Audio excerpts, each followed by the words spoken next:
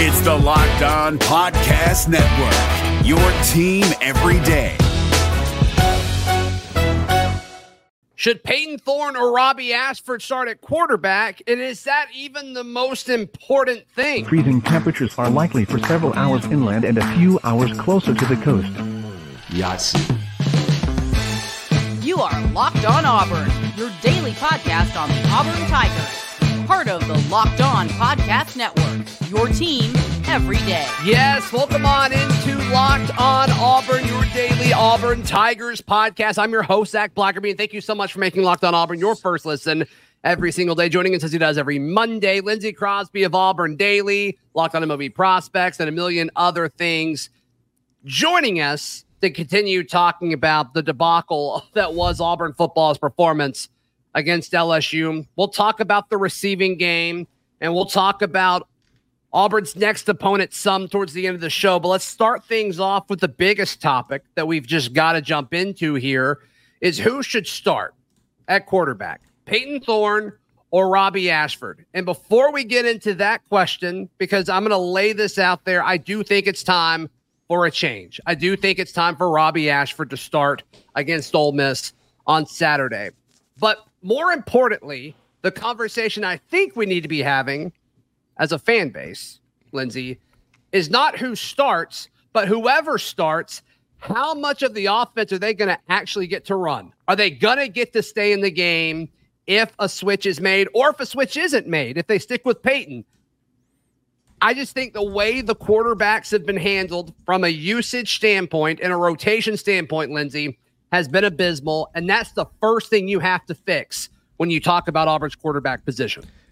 When you listen to Hugh Freeze talk after the game, he very much discussed it like Robby Ashford still has a partial package versus the full playbook.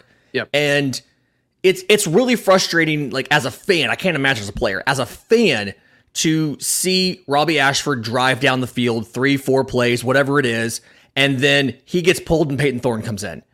And it's a lack of flow to the offense. It's a lack of rhythm. And you're at the point where I think we've realized by now, Payton Thorne, for some reason, when the bullets are live, he's not the guy, right? May look great in practice, may do all the right things off the field, but for some reason, in the game on Saturday, he's not making the right decisions. He's not getting the ball where it needs to do. He's not performing. And so, if you go to Robby Ashford, that's perfectly fine, but let him play. It feels like, I said this 2 weeks ago, Auburn switches back and forth for like inside the same drive. At worst, you need to be letting the guy finish the drive and then wait to make the change until the next drive, if not preferably quarter or something like that. But it's just, it interrupts everything. And I remember a couple offensive penalties on Auburn because they were late getting the play call in because they were swapping quarterbacks and things like that. And I thought that'd make it easier because they could go in with the call. Yeah, like you know what you're doing because you were just on the sideline next to the coach. What are you doing? It's bizarre. It's very frustrating. It doesn't make sense. I mean, Hugh Freeze, Phillip Montgomery, whoever's in at quarterback on that given play, they don't seem to be in on the same page. And Daryl and I talked about this in our instant reaction show that came out yesterday, Lindsey, about how this rotation, it doesn't help anyone. It doesn't help Payton. It doesn't help Robby. It doesn't help these receivers. It can't help the offensive line. They're two very different quarterbacks to block for. And it's not working. It's not working. And if you believe Robby Ashford is such a dynamic player that you've got to put him on the field, put him at quarterback. Put him at quarterback. Leave him in there. And like it stinks. I don't think Payton's a bad quarterback. But what's happening right now isn't working. It's not working. Whether it's the RPO, whether it's the offense isn't what he thought it would be, I don't know. I don't know what it is. But if these receivers aren't going to be able to step up and help the quarterback, you need some dynamic explosiveness. And really, Lindsey, I think you just need a spark. And I think Robby can bring that more so than if you were to keep Payton in for the entire game. Yeah, and it's each guy obviously has their different abilities, their different strengths. I think the biggest thing is what you have to do if you commit to one guy over the other is you need to call an entire drive or an entire quarter to their strengths. Honestly, I'm kind of at the point of script the first quarter, script the second quarter with a different quarterback in each one, because there's the Auburn you see in that first drive where everything, you've predetermined what you're going to do.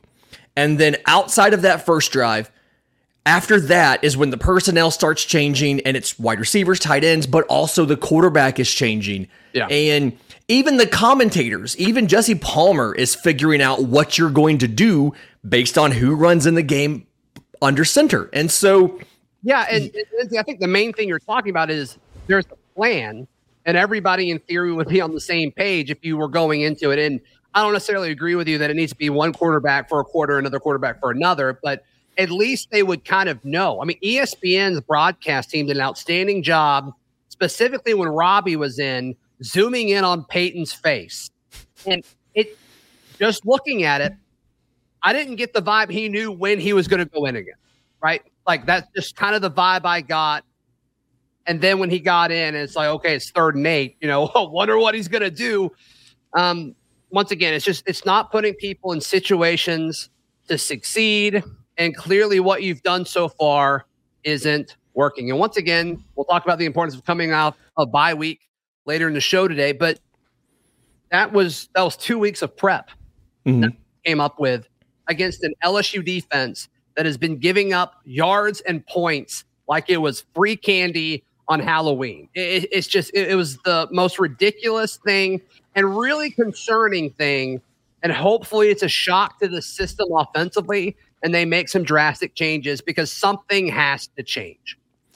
Yeah, what you've been doing is not working. And what you've been doing for the most part is swapping guys from play to play based on the game situation and like the script of where the game is on this particular drive. That's not working. It's time to do something else. And you don't have to do a guy for each quarter, but my bigger point is just pick a guy and let him get multiple drives with the offense and be comfortable. And yes, you're going to lose something when you stick with one guy. If you stick with Payton Thorne, you're probably going to lose some explosiveness from the quarterback position. If you stick with Robby Ashford, you're probably going to lose a little bit of the passing tree and the potential of the passing game. But what you're doing now isn't working. You have to do something different. And the fact that you took 2 weeks to game plan for a bad LSU defense, and that's what you put up, tells me that nothing should be safe. Nothing of what you've been doing, your routine, your plans, none of that should be safe, because obviously it's not good. Yeah.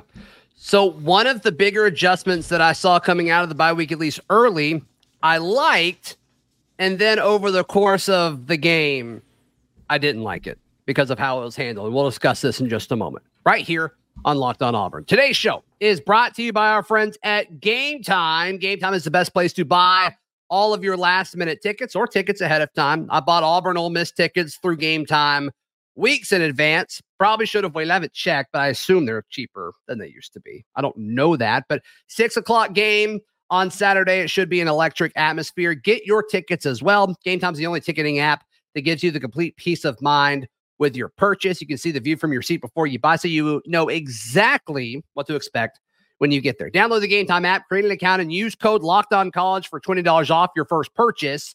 Terms apply. Again, create an account and redeem code LOCKEDONCollege for $20 off. Download Game Time today. Last-minute tickets, lowest price guaranteed. Today's show is also brought to you by our friends at Prize Picks. Prize Picks makes watching any sporting event more fun. Also, because you can win up to 25 times your money. I love it. It makes every game that you kind of are semi-interested in, makes it so much more entertaining. It's you versus the numbers that Prize Picks gives you. You pick a player, and then there's an over or under based off of a certain stat.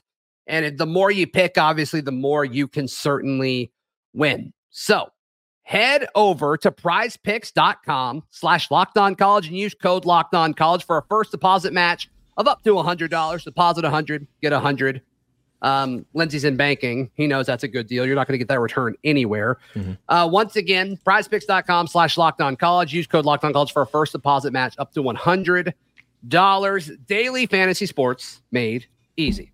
All right, Lindsey Crosby.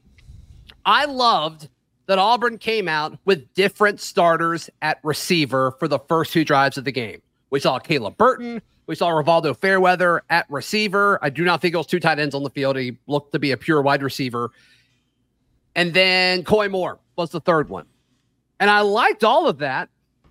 And then they just seem to rotate in and try to get as many guys as possible involved in the passing game. And I just don't think when you look at this receiving room and this slate of pass catchers that are in front of you, I think you've got 2 or 3 dudes that SEC defenses have to respect.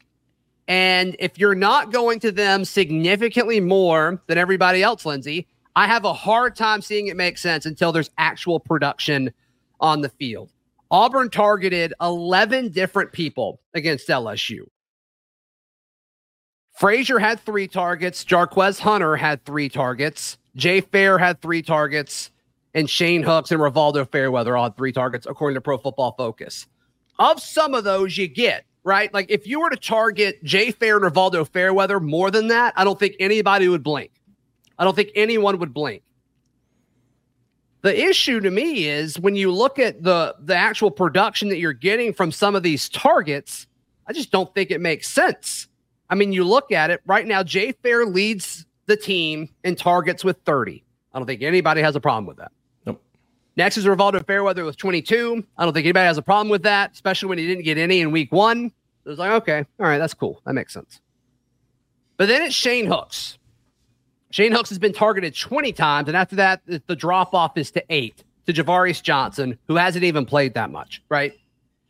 And when you look at Shane Hooks, when he's been targeted 20 times, he has just 8 catches. That's 40%. That's not good. And it's very clear that they're not on the same page.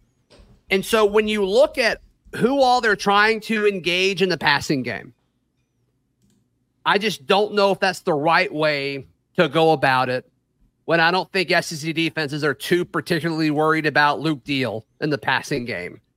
Or, you went to Caleb Burton twice early, then you never went to him again. Same with Cam Brown, back-to-back on RPOs, and Hugh Freeze explained why they went away from that afterwards, which is fine. If that's the call, it's the call. But just the pursuit of trying to get more guys involved, I don't think is the answer, Lindsey.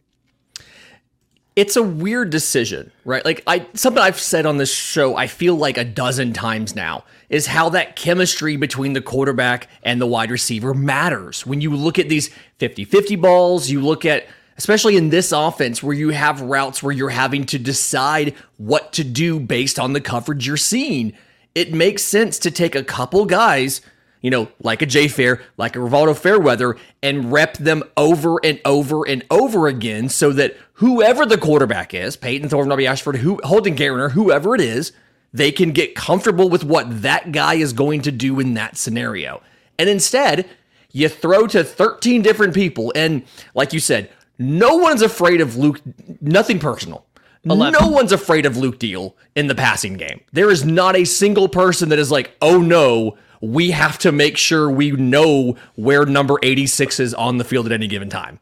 Mm-hmm. So if you have an offense that is not working, take the people that it has worked the best with and focus on them versus mixing in a ton of people to see. It almost feels like they're just throwing stuff at the wall to see what sticks, to see if anything works. But then if it does stick, they don't go back to it. That's the other confusing part is, one, at this point in the season, you should not be at the throw stuff on the wall and see if it sticks point. But then at the same time, if something does work, they don't go back to it. Like you said, Burton got a couple passes early and then nothing else for the whole rest of the game. And you had 2 tight ends in the game early, although Fairweather was playing wide receiver, and then nothing for the whole rest of the game. And it doesn't make sense. And it comes back to the whole kind of thing that we've said in the first segment too, where it doesn't feel like you have a comprehensive, well thought out plan for the entire game. You're kind of just doing it live. The quarterbacks don't know when they're going to go back in. The receivers don't know if they're going to get the ball or not, or if they're going to get targeted or even who's going to play the next drive or anything like that. And it feels like you need to be more definitive with what you're doing from a passing perspective, from a receiving perspective, from a targets and a game calling perspective. Yeah. And it looked like they went into this wanting to get tight ends involved in the passing game. Like it seemed like that was part of the game plan. We talked about that with Frazier before Saturday. He had not been targeted this year to my knowledge. And then I believe that was also Luke Deal's first target that they had early in the game on the season. And so if that's the game plan, like that's cool. It worked on the Frazier part for sure. Then, between those two and then Rivaldo Fairweather, who wasn't technically a tight end, he was at receiver, but that would have been 7 targets between all of them, which is almost a third of your passes on Saturday. Like I get that. If that's your game plan, that's cool. But still, like Rivaldo Fairweather's first catch came with the second to last play of the third quarter. Like I just have a really hard time getting over. I tweeted that out. Yeah. Rivaldo liked that tweet Sunday while I was at church. So I thought that was funny. I thought that was interesting. So I don't know if that means he agrees or not, but it is what it is. But there's just a lot when you look at these splits, right? I talked about Hooks. Hooks has 20 targets, just 8 catches. That's 40%. Malcolm Johnson, 8 targets, 3 catches. That's 37.5%. Amari Kelly, smaller sample size here, 5 targets, 2 catches on those 5 targets, 40%. Nick Martin's been targeted 3 times, no catches. Tyler Fromm's been targeted 3 times, just 1 catch. Then Luke Deal's 1 target, no catches. So it's just when you look at all of these guys that they're trying to get involved up to this point in the season, like the stats just don't back it up. Like it just doesn't make sense. Is that an execution thing? Is it something where they're executing in practice and it falls more on Payton Thorne because it sounds like in practice he's very good? I don't know. I have no clue. But once again, what they're doing isn't working. It would be so much easier to kind of say, oh, I see what the plan was if they threw it to Jay Fair 8 times, if they threw it to Rivaldo Fairweather 8 times. And then if somebody got hot, like a Brandon Frazier did Saturday night, it's like, okay, that makes sense why they got them involved. But this lack of a number 1 wide receiver, so you're going to use a bunch of dudes, it doesn't make sense to me. Yeah, and it honestly feels like the deficiency here, like I'm trying to figure out, is it deficiency the quarterback not going to the guy, or is it the play call is not the right play call? And Hugh Freeze in his press conferences, I've noticed the trend this year, everybody has, is that he tends to put any sort of negative issues back on the coaching. We have to do a better job of coaching that. We have to do a better job of getting guys in the right position.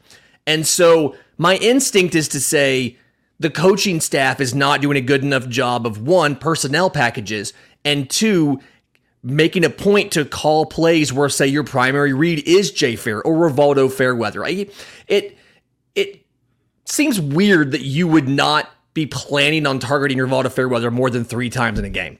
Ostensibly, you went out and you got him as one of your first transfers because you wanted an impact player at tight end.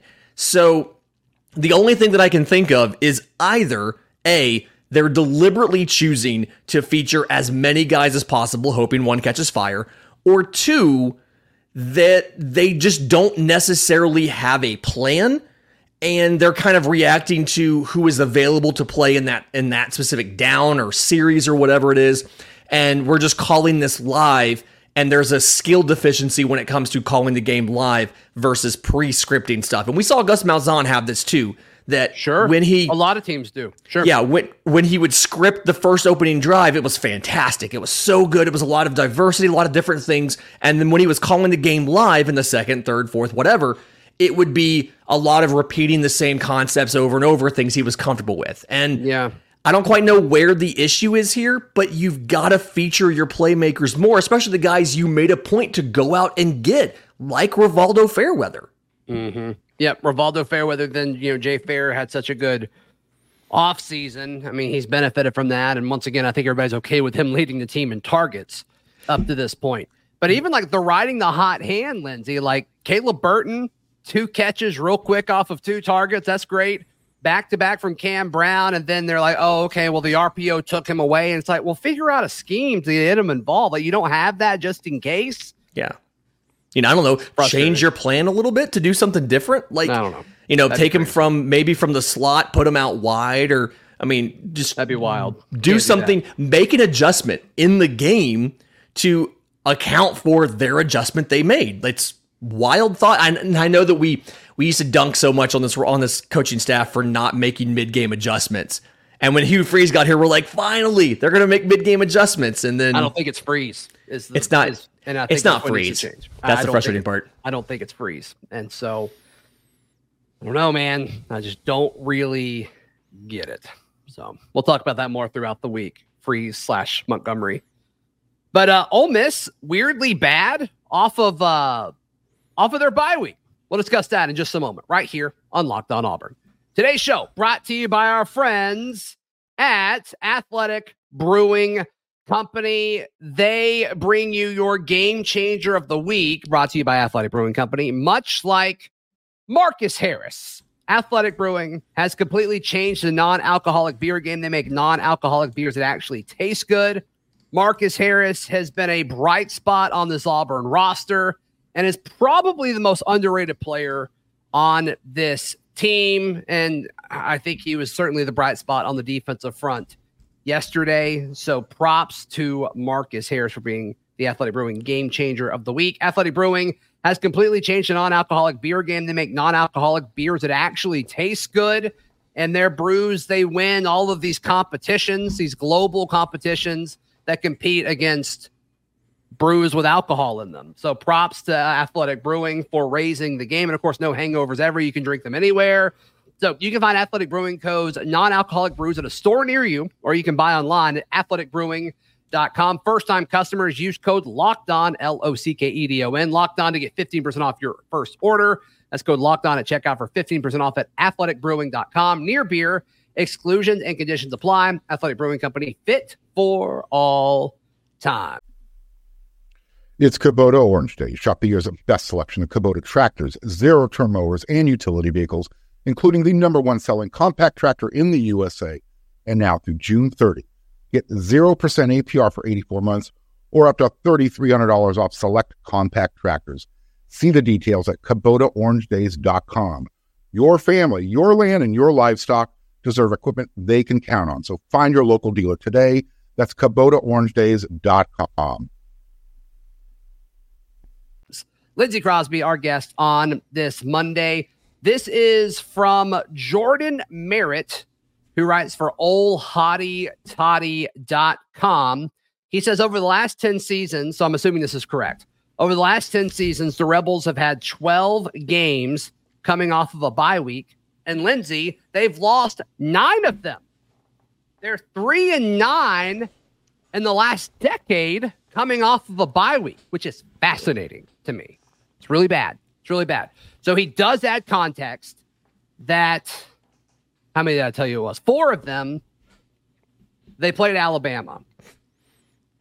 Ole Miss doesn't beat Alabama unless Hugh Freeze is coaching them. No. So let's make that clear. And then another concern, which is applicable for this weekend, the Rebels are 0-6 when they go on the road after a bye week. But once again, of those 6, 3 of them were losses to Alabama. So does that impact, how bad they've been? Weird scheduling by the SEC, but whatever.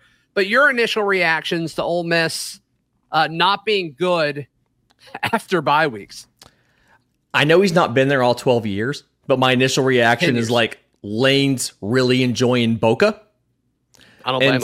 Like he's really enjoying Boca Raton during that bye week.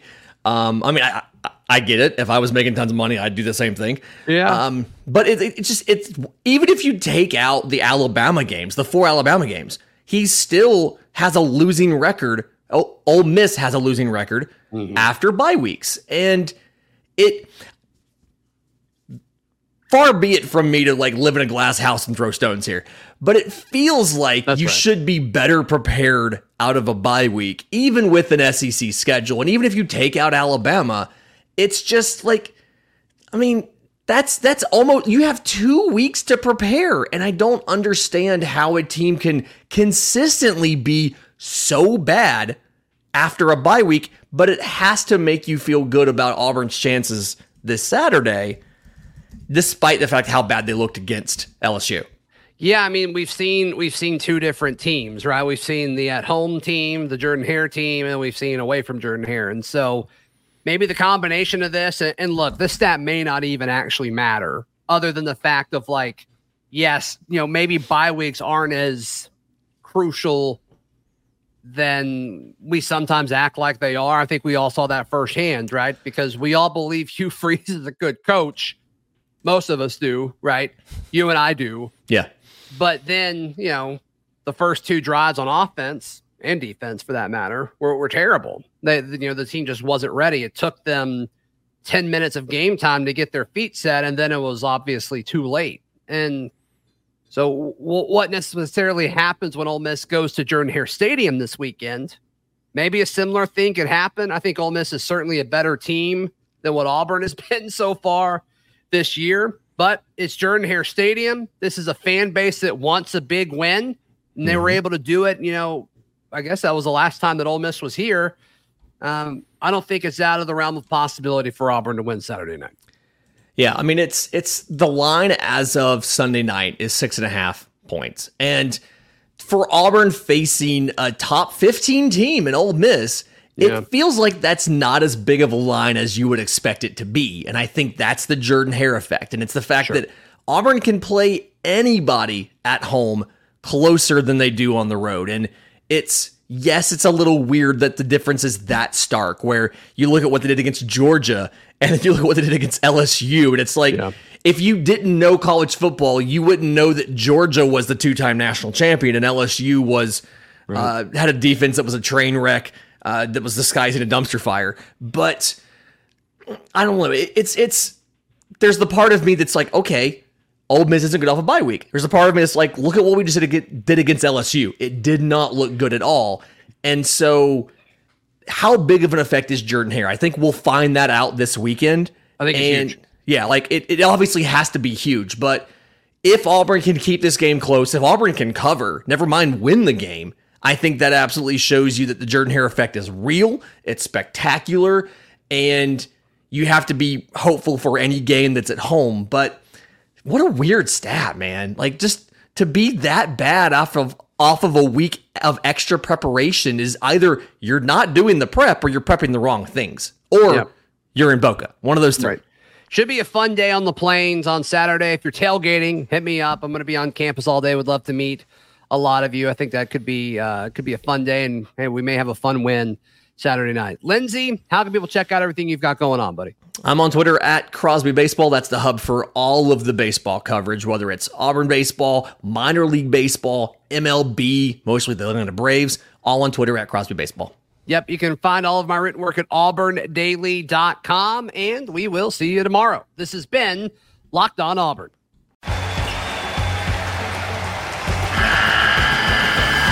The NCAA tournament is almost here, and listening to Locked On College Basketball will give you the edge you need to dominate your bracket. So don't wait. Find Locked On College Basketball on YouTube or wherever you get your podcasts. Part of the Locked On Podcast Network. Your team every day.